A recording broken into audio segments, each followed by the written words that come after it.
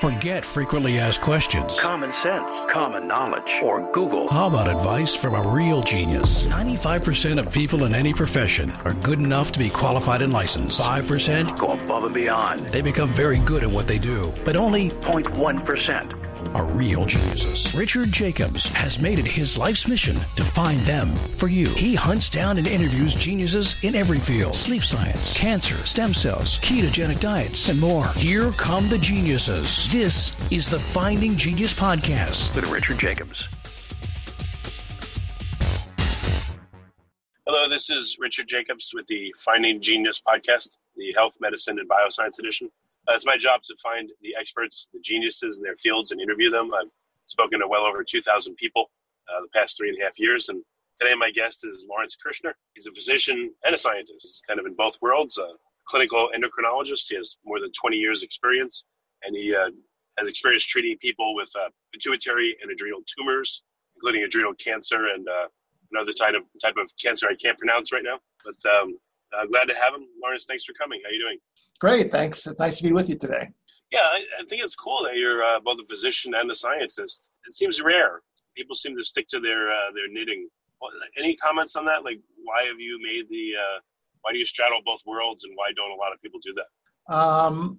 Well, I can only tell you from my experience that I love having a foot in both worlds. You know, I've always been an active scientist, really interested in research and trying to figure things out.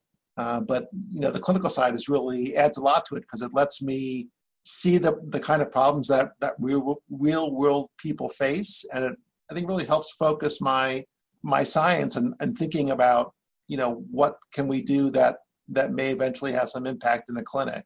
You know, to answer your question about how common is this, it's not that common. It's, you know, I think it's the number of physician scientists is getting squeezed a little bit by the needs of both, you know, the clinical environment and the research environment. But there's still a small and dedicated group of us that really love to do this. Well, when you're a physician and a scientist, I mean, you know, most scientists, they're attached to universities, you know, other organizations. Do you get funding from NIH and places like that, or do you have to self-fund your research? No, the funding is similar to other PhD scientists. It's primarily NIH funding. Sometimes some foundations will chip in as well, but the NIH is the big source. And okay, and then the research that you're doing, well, let's talk about what do you do on the clinical side right now, and then what's your research about?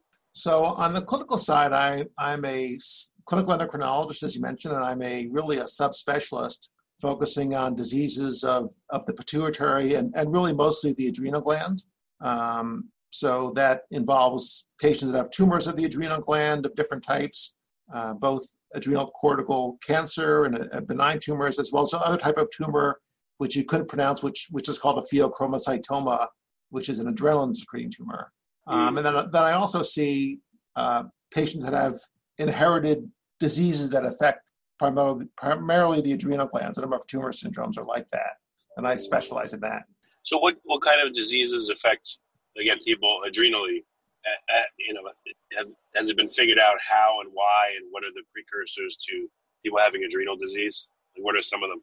So I tend to think of them as sort of two different categories: those that have adrenal overfunction and those that have adrenal underfunction, or adrenal insufficiency, as we say. And it's really been an interesting field to be in over the last 20 years, 25 years. The most common cause of adrenal insufficiency is a condition called congenital adrenal hyperplasia, and that's been known about for a long time, and the genetics of that have been well worked out. But there's been a number of other conditions that have been really discovered or understood over the last maybe 10, 15 years that also cause the adrenal glands not to function normally. And on the other side, adrenal tumors that secrete hormones is really sort of a different and fascinating area of research. And again, the understanding of the genetics of these adrenal tumors is just increased by leaps and bounds over the time that I've been really doing this. Do adrenal cancers and adrenal conditions correlate with, dysfunction in other organs, and, are they common? So adrenal cancers are fortunately very rare because they're very difficult to treat. They can be associated with other types of tumors, but most of the time adrenal cancers just come sporadically. They're not inherited in any way. Do any adrenal conditions seem to correlate with dysfunction in other organs? So, body that seems to go hand in hand with the adrenals. I guess the way I would answer that is adrenal tumors that secrete hormones can have a lot of significant effects. So the most common hormones that we see from these adrenal tumors are the most common one is probably cortisol, which is a type of steroid hormone like prednisone or something like that. And patients that have tumors that secrete cortisol can have a lot of problems. So it's a hormone that causes people to gain a lot of weight. It causes diabetes and high blood pressure. It also can cause osteoporosis, so people get fragile bones and a fragile skin as well.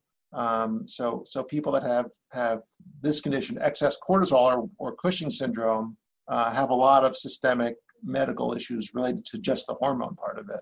Okay. So of the common conditions you see, are they very treatable, barely treatable? What are a few examples? So adrenal cancer is not particularly treatable. That's one of the ones that we struggle a lot. It's tends to be a very aggressive cancer. A lot of the other things are much more treatable. So the much more common thing that we see are benign adrenal tumors that either make hormones or don't make hormones. And the ones that don't make hormones, actually, we just tend to leave them alone. They're just sit there not doing much. The ones that make hormones, either we take them out surgically, or sometimes we actually have, meaning the medical community, has developed over the past number of years a number of treatments that are specific for different hormones. So depending on what hormone is being produced in excess, there's probably a medicine that can be used either to prevent the adrenal gland from making the hormone or to block the action of the hormone. Yeah, you mentioned there's cortisol-producing tumors. What are the other substances that can get produced by the hormone? Yeah, so there's another hormone made by the adrenal gland called aldosterone, which is a blood pressure hormone. So people that have that type of tumor will have high blood pressure, often associated with low potassium as well. And that we can treat medically if surgery is not the right approach. And then occasionally we'll see adrenal tumors that make testosterone or the male hormones. And those can be very problematic, particularly in women, obviously. And then as I mentioned earlier, the adrenaline secreting tumors, and those are sort of a whole different challenge. What happens if the tumor produces a lot of adrenaline? What will the person experience? Yeah, so adrenaline, as you may know, is the fight or flight hormone. So these tumors that produce adrenaline typically cause a bunch of different things. They cause headaches. They cause sort of sweating and shaking. They do cause high blood pressure usually, and heart palpitations are very common as well. And anxiety as a kind of overall feature that the patient's experiences are very common. Those things. Okay, and then what happens in your research? What are you looking at? Yeah, so my research is related, but not directly related to the patients that I see. My research is focused on understanding the genetics of endocrine tumors. So we started out by studying a number of genes that cause these very rare inherited tumor syndromes that involve endocrine organs, typically the adrenal gland, but not exclusively. And the thrust of my research is really to understand how these genes, which we know cause tumors in people, how they actually work, how they cause excess cell proliferation, or overgrowth or unregulated growth, or sometimes we also try to understand how they cause excess hormone secretion, rather. Okay, so what have you discovered so far? Yeah, so my work originated with studying a very rare tumor syndrome called Carney complex, named for Dr. Carney, who's a pathologist at the Mayo Clinic, who sort of put this rare group of tumors together. And I discovered a number of years ago that this was caused by a gene called PRKAR1A, which is a very long name. We call it R1A, much easier to say that. And this gene functions in a key signaling pathway, which affects all cells, called the cyclic AMP protein kinase A signaling pathway. And that pathway is conserved in people all the way down to early bacteria. So it's really one of these fundamental pathways of understanding how a cell interacts with its environment. We know that's important in endocrine tissues because endocrine hormones are one of the ways that cells communicate with each other within the body. And so we've been really trying to tease out, when you dysregulate this pathway, how that contributes to tumor formation. And we found a number of other pathways that are regulated or appear to interact at least with this protein kinase A pathway and promote cell growth. So is there, what's different or significant about adrenal-based tumors? In terms of the cancer mechanisms and effects, are they very different from other cancers or pretty similar? It's just they have different oncogenes that cause them, or have you seen again that it's very different or kind of similar? They're a pretty unique set of cancers. Some of the genes that we've seen in endocrine in adrenal cancers relate to the beta-catenin pathway, which is another pathway that's actually activated in a number of other tumors, such as colon cancer, for example. But there's a number of other genes that interact with the beta-catenin pathway that seem to be somewhat unique for adrenal cancers.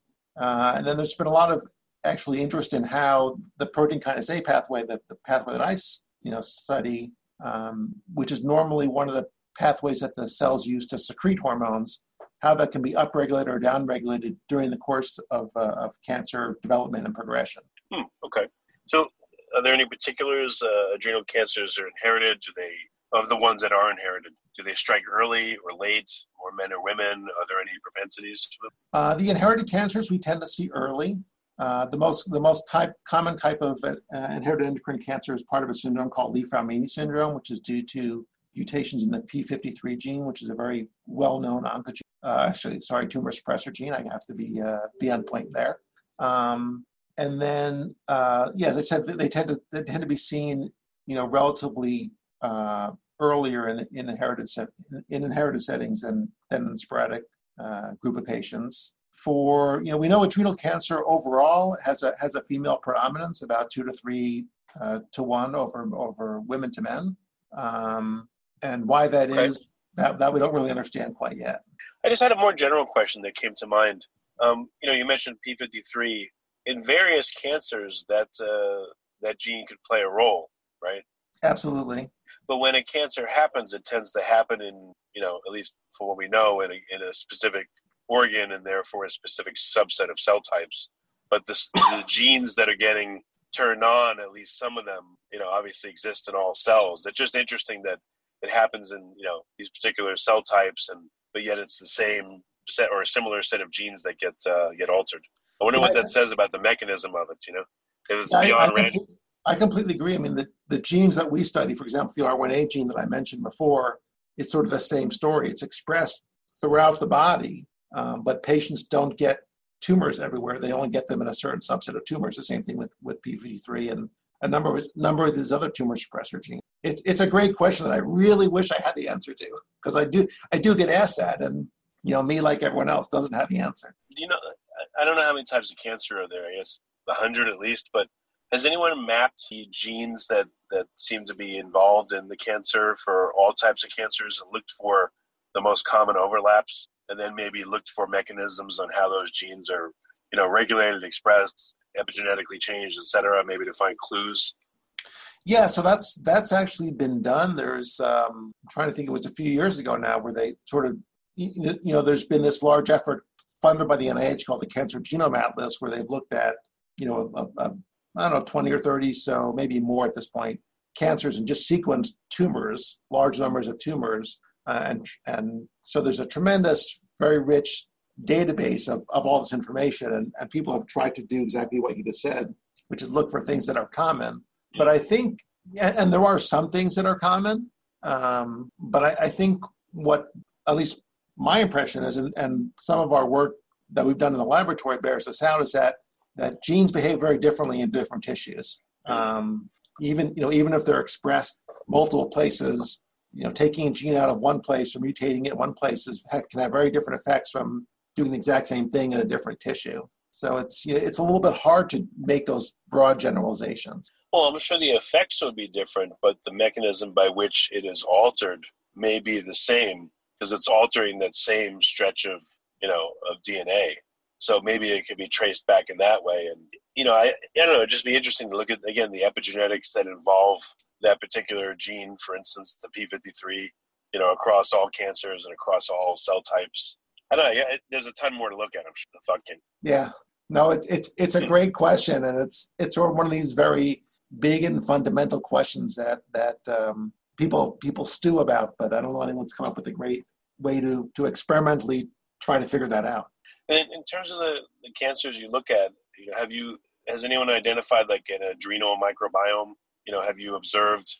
Has anyone spoken anything about a microbiome of the adrenals and how that interacts with tumors on them? That's not a topic that's really come up in the adrenal world yet. There wouldn't be a specific microbiome because it's the glands are not exposed to the external environment. But I don't know that anyone's looked at, if you were to do a gut microbiome and see how that correlates with the adrenal glands. Not to my knowledge. Gotcha. And what about like cell-to-cell signaling? In the adrenals, has anyone looked at like the extracellular vesicles that adrenal cells put out for any clues there on what's going on? There's been a little bit of work like that, but I think in the adrenal field, it's probably not so subtle. We know that the obviously adrenal glands make hormones. They make a bunch of different hormones depending on, and the adrenal gland. You could think of it as sort of like a sphere where each of the different, or a set of concentric spheres or nesting spheres where each one makes a slightly different hormone. So you can actually, look at cells that are from the outer part of the gland may make different hormones from cells that are closer to the middle and so on. Okay. And how those play a role is been very interesting. Actually, there's been a lot of really interesting data, probably over the last 2 to 3 years over how does a cell decide when they're going to make one hormone and then they make a different hormone and then make a slightly different hormone as the cells migrate towards the middle of the gland. That seems to happen. And there's been a lot of really interesting molecular dissection by a number of labs here. Not here at my place, but this may be, I don't know, this may be a really ignorant question. I don't know. But the adrenal glands, the two of them, they sit on top of the kidneys. Are they literally connected to the kidney, through like an extracellular matrix where they're like kind of glued onto them, or how do they interface with the kidneys? Yeah, so the answer is no. They just they just sort of sit there. They don't really have any particular relationship to the kidney other than the kidney and the adrenal glands sort of start in different places, and then during embryogenesis they kind of migrate and bump into each other and sort of stop there. So it's really the fact that they're called the adrenal glands is really just sort of an accident of geography more so than anything else. Are they connected, the two glands, or are they truly separate? They're separate. Okay. So when you see cancers or dysfunction, is it uniform across both of the glands, or is it preferentially in left or right for some reason? And how do they differ? Yeah. So cancers typically will be one side or the other, and there's not a particular preference. There's a lot of data about maybe one is 55%, the other one is 45%, but I think in the big picture, left and right seem to be about the same. That's in the tumor world. We know there are a number of diseases that affect both glands equally. And in fact, I mentioned before this aldosterone hormone, and if you make too much of that, it causes high blood pressure. Probably about half the people that have that actually have a condition that's often not understood that affects both glands. So we know both glands are overactive and they're not regulated properly because they don't make the right amount of hormone. But that's the clinical observation, and the molecular observation is we know sometimes what causes that, particularly in these very unusual inherited syndromes. But for most people, we don't really know why both glands just start working too hard. So is it possible to help people where you can take out one of the adrenal glands if let's say it's cancerous, but they can still get along with one? Is that a situation? Yeah, that's something that happens, pretty commonly in patients that have adrenal tumors. One adrenal gland is enough. You don't need two. So if a patient that has a benign tumor, certainly we'll take out the one with the tumor and leave the other one alone. Patients that have cancers, if we can do the surgery, then we will. Okay. Then what do you sense is nearing maybe a breakthrough in understanding either treatment or just pure understanding, in the adrenal world? Well, I think one of the real exciting things in the field is that there's, at least in the adrenal cancer field specifically, is that first of all, I should preface this by saying it's an incredibly rare disease. Literally, about 1 in a million people have the adrenal cancer. So, for any one physician or hospital or group to try to do clinical research studies, it just doesn't work because no one has enough patients. So what's happened over the past maybe 15 to 20 years, the whole international community of people that has interest in adrenal cancer has gotten together to form a international consortium. So we actually have been able to do some of these clinical trials to try to understand how different chemotherapy agents work, which ones are better than other ones. So I think in the big picture, we're definitely making progress. I think with all the molecular testing that's going on, we are certainly getting closer to identifying targets that will work better. It's been a little bit unsatisfying. There's a real lot of excitement about the signaling pathway called IGF-1 receptor, because we know that's overexpressed in a lot of adrenal cancers. So a number of drug companies have developed drugs targeting this, and clinically they've been a little bit disappointing. It may be that there's a subset of tumors that will respond to that, and other ones that need a different combination, or either different therapy or a different combination of therapies. And I think we're not there yet, but we're getting closer. Well, very good. What's the best way for people to find out more?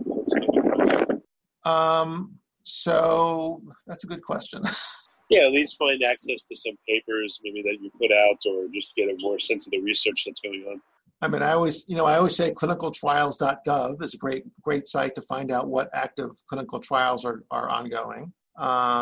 There's a number of sort of patient advocacy, patient support groups that are actually have been quite helpful. There's, I think the site's called adrenalcorticalcarcinoma.com. That's run by a spouse of a patient who had the disease and ended up dying, and he's been a really good support person.